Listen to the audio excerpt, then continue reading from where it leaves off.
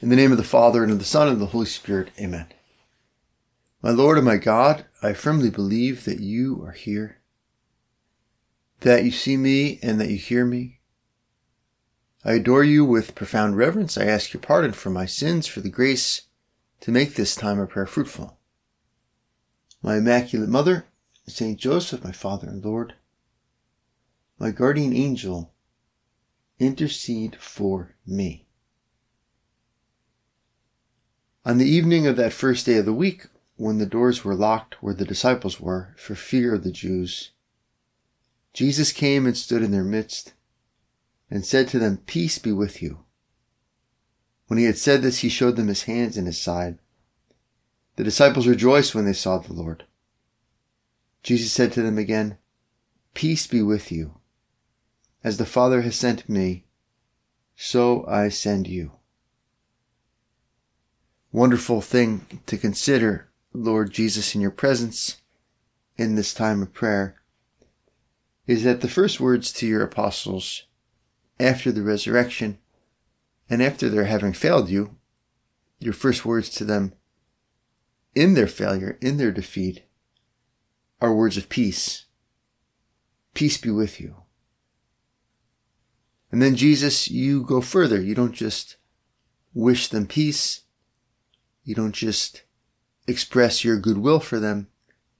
You give them a means of peace, a means always to return to peace.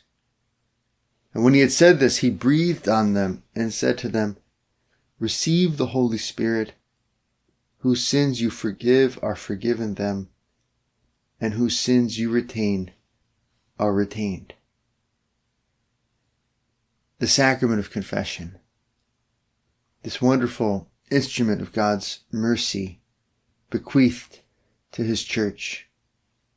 Receive the Holy Spirit, whose sins you forgive are forgiven them, and whose sins you retain are retained. And on this Divine Mercy Sunday, it's so good for us to pray about and be grateful for God's forgiveness, God's mercy. To have access to the mercy of God, to experience God's mercy in his forgiveness, especially in confession, is to have a unique experience of the power of God, of God's omnipotence, and therefore to experience God in himself, right, in his divinity. It's one of God's great attributes, is to be all-powerful, that God can do all things. And the forgiveness of sins is a special sign of his omnipotence. St. Thomas Aquinas says this. He says that God's omnipotence is shown above all in his mercy. That if we want to prove that God is all-powerful, we point to the forgiveness of sins above anything else, according to Aquinas. And that's kind of wild, right? Aquinas actually says that the act of creation proves that God is infinitely powerful, because to bring something out of nothing, to go from zero, nothing, and to make something with no pre-existent material, he says, takes an infinite power. And so the act of creation, according to Aquinas' thinking, proves to us that God is infinitely powerful, right? Omnipotent. And yet, Aquinas also holds that in God's mercy, in his forgiveness of sins, God's omnipotence is revealed even more than in creation. The clearest sign of his being all-powerful is shown in his mercy. And why is that? Well, I think it's something like, well, in creation, God goes from zero to something. In mercy, he goes from like a negative, right? Negative zero, which is evil, which is the refusal to exist, taking away of existence, to something positive. Forgiveness, union with God, return to peace. And so it's even a more dramatic shift or change, we could say, from nothing to something, is from sin to grace, sin to reconciliation with God. And only an all-powerful God can do that, can pull that off. So Lord, when I experience your forgiveness in big sins especially, but also in little ways that I offend you, help it to be for me a real encounter with your love and with your power. Saint Faustina, whose book on the divine mercy in her soul, her journal of divine mercy in her soul, really inspires today's feast day, instituted by John Paul II, writes about divine mercy very beautifully, and also with this connection to God's power, that his mercy can forgive any sin and at any time, especially in those last moments of life when the soul is departing the world to meet God. This is a passage from her journal. All grace flows from mercy, and the last hour abounds with mercy for us. Let no one doubt concerning the goodness of God. Even if a person's sins were as dark as night, God's mercy is stronger than our misery. One thing alone is necessary, that the sinner set ajar the door of his heart, be it ever so little, to let in a ray of God's merciful grace, and then God will do the rest. So all God needs is the sinner to leave the soul just a little bit open, the door of his soul, just a tiny crack open to God's mercy. Sorry in some way for his sins, its sinfulness, and God will do the rest. One thing alone is necessary, that the sinner set ajar the door of his heart, be it ever so little, to let in a ray of God's merciful grace, and then God will do the rest. Jesus, help me to believe in your mercy, and help me to pray for sinners, to pray also continually, Lord, that you forgive my sins and the sins of the whole world, as the church prays in that chaplet of divine mercy, for the sake of his sorrowful passion, have mercy on us and on the whole world. The Lord said to me, this is another great passage from Faustina's diary. The Lord said to me, the loss of each soul plunges me into mortal sadness. You always console me when you pray for sinners. The prayer most pleasing to me is prayer for the conversion of sinners. Know, my daughter, that this prayer is always heard and answered. What a great motivation for us to pray for our family, our friends who have drifted from the church or from the sacraments, who are far from God, at least seemingly far from God, to pray for the conversion of their souls, to pray that God have mercy on them and that they open up their heart just a little bit even to God's mercy, to his forgiveness. Saint Therese of Lisieux, another wonderful witness of the mercy of God. And she was so innocent, but she wrote very beautifully on God's forgiveness, on God's mercy. Yes, this is towards the end of her life. Yes, I feel that even though I had on my conscience all the sins that can be committed, I would go heartbroken with repentance to throw myself into Jesus' arms, because I know how dearly he loves the prodigal son who returns to him.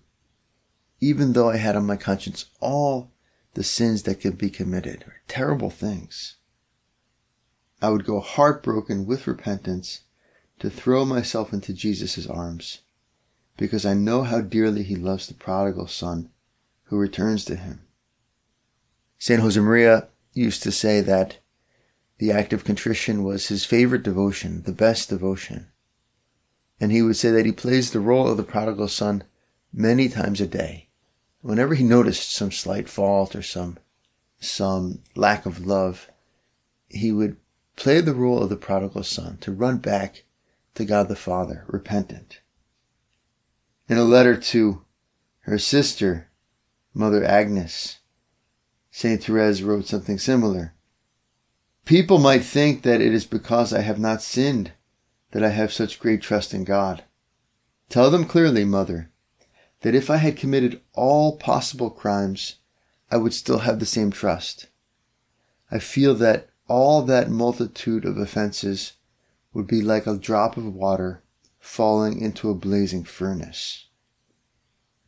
The power of God's mercy, all the multitude of offenses, the worst crimes we can think of, the worst things that people do, if we did them, as long as we go to God for His mercy, for His forgiveness, especially in confession, all that multitude of offenses would be like a drop of water falling into a blazing furnace.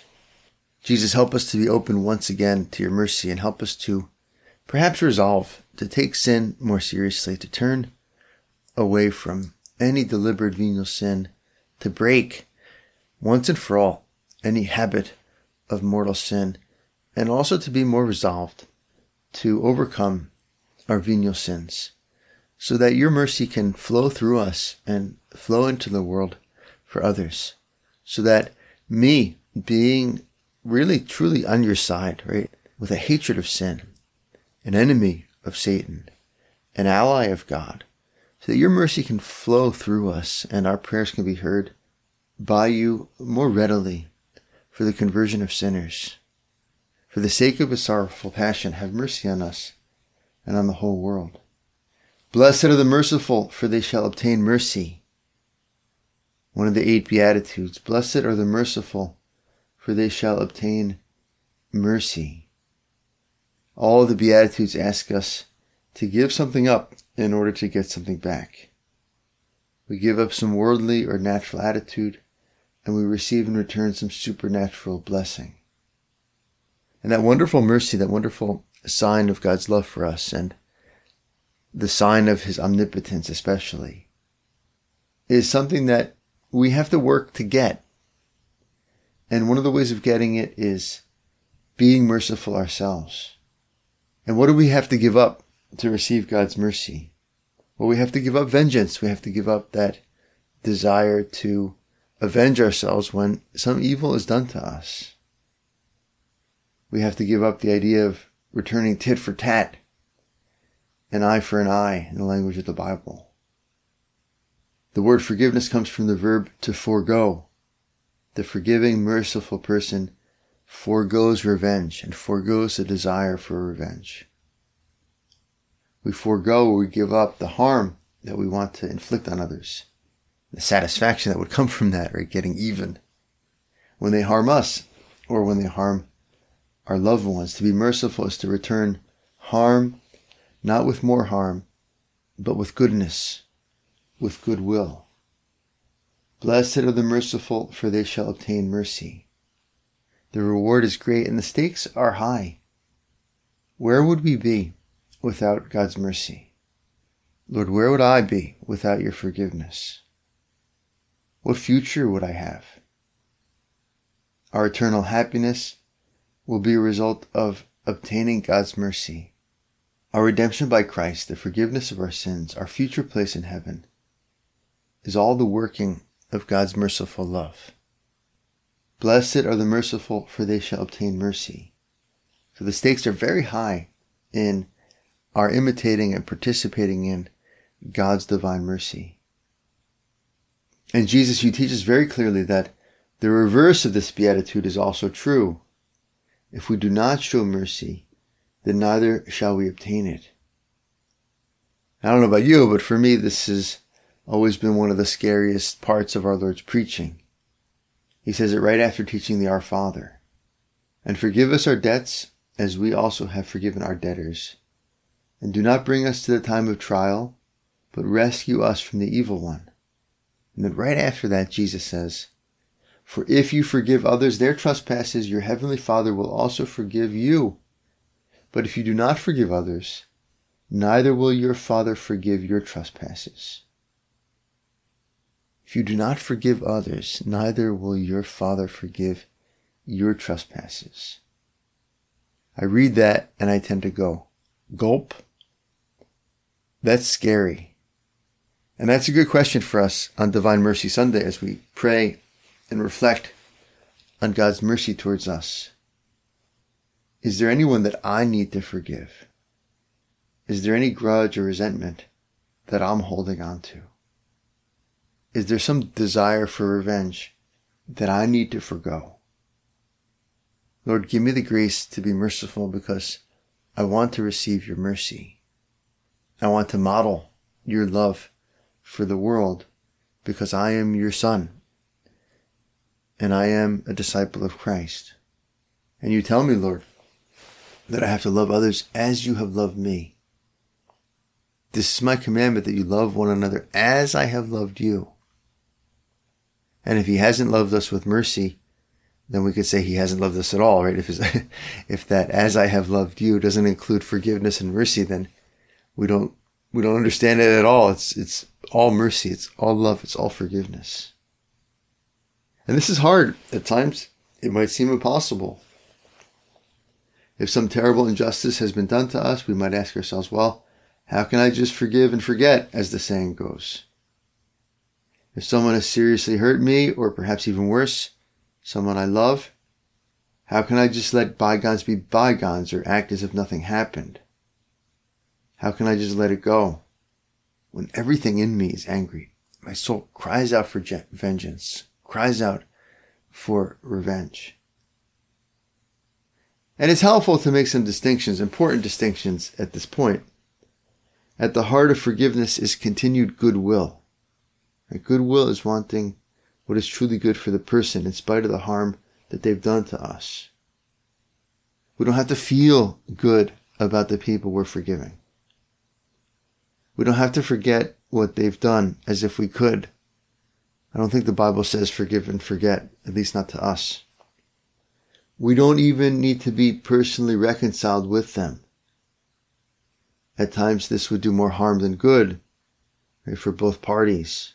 The person is still abusive or dangerous. It's not a matter of necessarily personally reconciling and resuming interactions with the person in question. It's not good feelings or forgetfulness or pretending nothing happened. The goodwill at the heart of forgiveness can include also pursuing justice, the desire that others be corrected for serious injuries, for serious crimes, so that they can be rehabilitated and learn not to hurt others, and they pay a certain just price for the damage that they've done. That justice can help them. It could be very good for them. So what does forgiveness exclude necessarily? Well, it excludes a bitter hatred towards others. It excludes a hatred that we don't just feel, but that we give into. We don't resist. And that perhaps even in our lack of forgiveness and our sinfulness, we foster. It excludes hatred deliberately consented to, and it requires goodwill. Even though the person has hurt us or hurt others close to us, we still want what's good for them. And so the quickest and easiest way to practice forgiveness, to forgive someone, is simply to pray for them. No matter what our feelings about them are at the time, if we pray for someone's salvation, if we pray for their moral and spiritual well-being, our heart and our will are already in the place of mercy and forgiveness. We're already forgiving them. Prayer is that powerful and important. Why? Well, because when we pray for others, we want what God wants for them. And God wants what's good for them, no matter what their sins are. Right? We just considered that way. If we had committed the worst crimes, which would entail victims, which would hurt other people, well, God would still forgive us. He loves us that much. His mercy would burn away those sins like a drop of water falling into the furnace. And so to pray for them is to connect ourselves with God's will for them, with God's mercy. To say, Lord, you want their salvation, and therefore I ask for it too. I want it too. I want them to recover. I want them to be healed. I want them to be sorry for their sins. And you want that too, Lord. And so the divine mercy is something that we receive, and in practicing it, it's something that makes us like God. Be merciful as your heavenly Father is merciful. our Lord says. Incredible words of Jesus. If you love those who love you, what credit is that to you? Speaking to us in the Sermon on the Mount. If you love those who love you, what credit is that to you? For even sinners love those who love them. If you do good to those who do good to you, what credit is that to you? For even sinners do the same. If you lend to those from whom you hope to receive, what credit is that to you? Even sinners lend to sinners, to receive as much again. But love your enemies, do good and lend, expecting nothing in return. Your reward will be great, and you will be children of the Most High. For He is kind to the ungrateful and the wicked. Be merciful, just as your Father is merciful. Be merciful just as your Father is merciful. The upside of mercy can't be any clearer. It makes us like God. It makes us His beloved children. I forgive you. You took something really precious from me. I will never talk to her ever again. I will never be able to hold her again. But I forgive you and have mercy on your soul. These are the words of a woman named Nadine Collier. She spoke them directly to Dylann Roof in 2015. It happened in court just a short time after Roof had walked into her Christian church and opened fire. Among others, he killed Nadine's mother, Ethel Lance. Other members of her church said similar words of forgiveness directly to Dylann Roof. So many times in the news we hear only the bad things. What a wonderful act of mercy by these Christians. She wasn't the only one who forgave Roof to his face a short time after he had done this. He had killed their loved ones. In a way, this merciful attitude, we can think of it as a powerful means of self-defense. God's omnipotence is shown not just in what He can do, but in what can't be done to Him.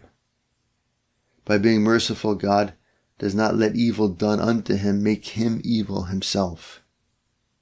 He refuses to return evil with evil. He returns evil with His goodness. His omnipotence is shown in His being unchangeable in His goodness, firm in His goodness.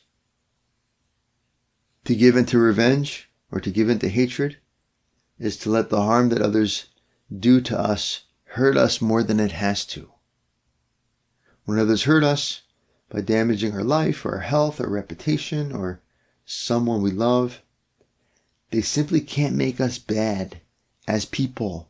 Right? They can't make us truly bad or evil unless we let them, unless we sin. No one can fatally damage our souls unless we refuse to forgive them, unless we let them stop our goodwill, stop our connection with God's will for them and for the whole world. Mercy puts a limit on the damage that others can do to us. Resentment, I read once, is like drinking poison and hoping that the other person dies. Right? Giving into resentment, giving into a lack of forgiveness, giving to a hatred for the person is like drinking poison and hoping that the other person dies. It hurts us. It doesn't hurt them. Lord, help us with this. This is not easy, especially when others hurt us in a serious way. And when we find it difficult, it's important to remember that charity comes from God. We should ask God for His love. We should ask God for His forgiveness. And God knows it's not easy. And He encourages us to be merciful, sometimes in fascinating ways. There's a beautiful passage from St. Paul summarizing the teaching of our Lord, echoing the Sermon on the Mount. This is from St. Paul to the Romans. Bless those who persecute you. Bless and do not curse them. Rejoice with those who rejoice. Weep with those who weep. Live in harmony with one another. Do not be haughty, but associate with the lowly. Do not claim to be wiser than you are. Do not repay anyone evil for evil, but take thought for what is noble in the sight of all. If it is possible, so far as it depends on you, live peaceably with all. Beloved, never avenge yourselves, but leave room for the wrath of God. For it is written, 'Vengeance is mine, I will repay, says the Lord.' No, if your enemies are hungry, feed them. If they are thirsty, give them something to drink. For by doing this, you will heap burning coals on their heads. Do not be overcome by evil, but overcome evil with good. If your enemies are hungry, feed them. If they are thirsty, give them something to drink. For by doing this, you will heap burning coals on their heads." That's from the book of Proverbs. Paul is quoting there without citing it. And it's a fascinating thing, isn't it? That God knows that thirst for revenge is so deep in us that he says, okay, if you want revenge, get it by being good to the person who doesn't like you. Right? It's going to make them angry that they haven't corrupted you. And maybe this is part of the way that the devil is sad and is frustrated and is hurt, that he's trying so hard to hate God. He's trying so hard, and he does, right, to reject God. And it doesn't work, right? God just keeps being good. God just keeps loving and even loving him. Right? The devil's pain and separation from God are his own fault. And he can't wound God. He can't make God into an object that's really deserving of hatred, deserving of rejection, because God is intrinsically good. And so in a certain way, our own goodness, insofar as the people refuse to accept it, or God's own goodness, insofar as people refuse to accept it and realize that they're the problem and God is not the problem, it hurts them, right? It ends up as being a way that they're punished. If your enemies are hungry, feed them. If they are thirsty, give them something to drink. For by doing this, you will heap burning coals on their heads. And so even that desire for vengeance, it can be purified, right? Get them back by forgiving them. Get them back by loving them. Get them back by showing them that you're still good.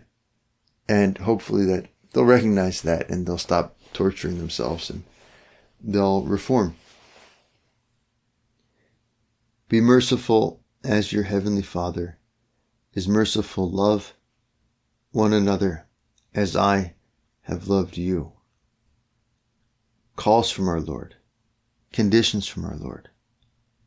Unless you forgive your brother from his heart, neither will your heavenly Father forgive you your sins. So much is at stake in our own efforts to live mercy. So much is at stake in our own efforts to open our souls, leave that door ajar, fling it wide open in confession, to receive God's mercy. Without mercy, Lord, we're lost. And without imitating your mercy, Lord, we're not really open to receiving it. We go to Our Lady, the Mother most merciful, the Mother of mercy. Intercede for us. Help us to live this beatitude as you did. Blessed are the merciful, for they will obtain mercy. At the foot of the cross, Our Lady made all of Jesus' actions her own. She seconded all of his thoughts and desires.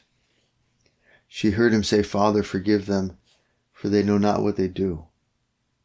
Father, forgive them, for they know not what they do. Our Lord on the cross, exercising mercy. And Our Lady echoed all of that in her own pierced heart, in her immaculate heart, which perfectly reflects the sacred and most merciful heart of Jesus, her Son. Our Lady, our Mother, Mother most merciful, pray for us. I thank you, my God, for the good resolutions, affections, and inspirations which you have communicated to me in this meditation. I ask your help to put them into effect. My Immaculate Mother, Saint Joseph, my Father and Lord, my guardian angel, intercede for me.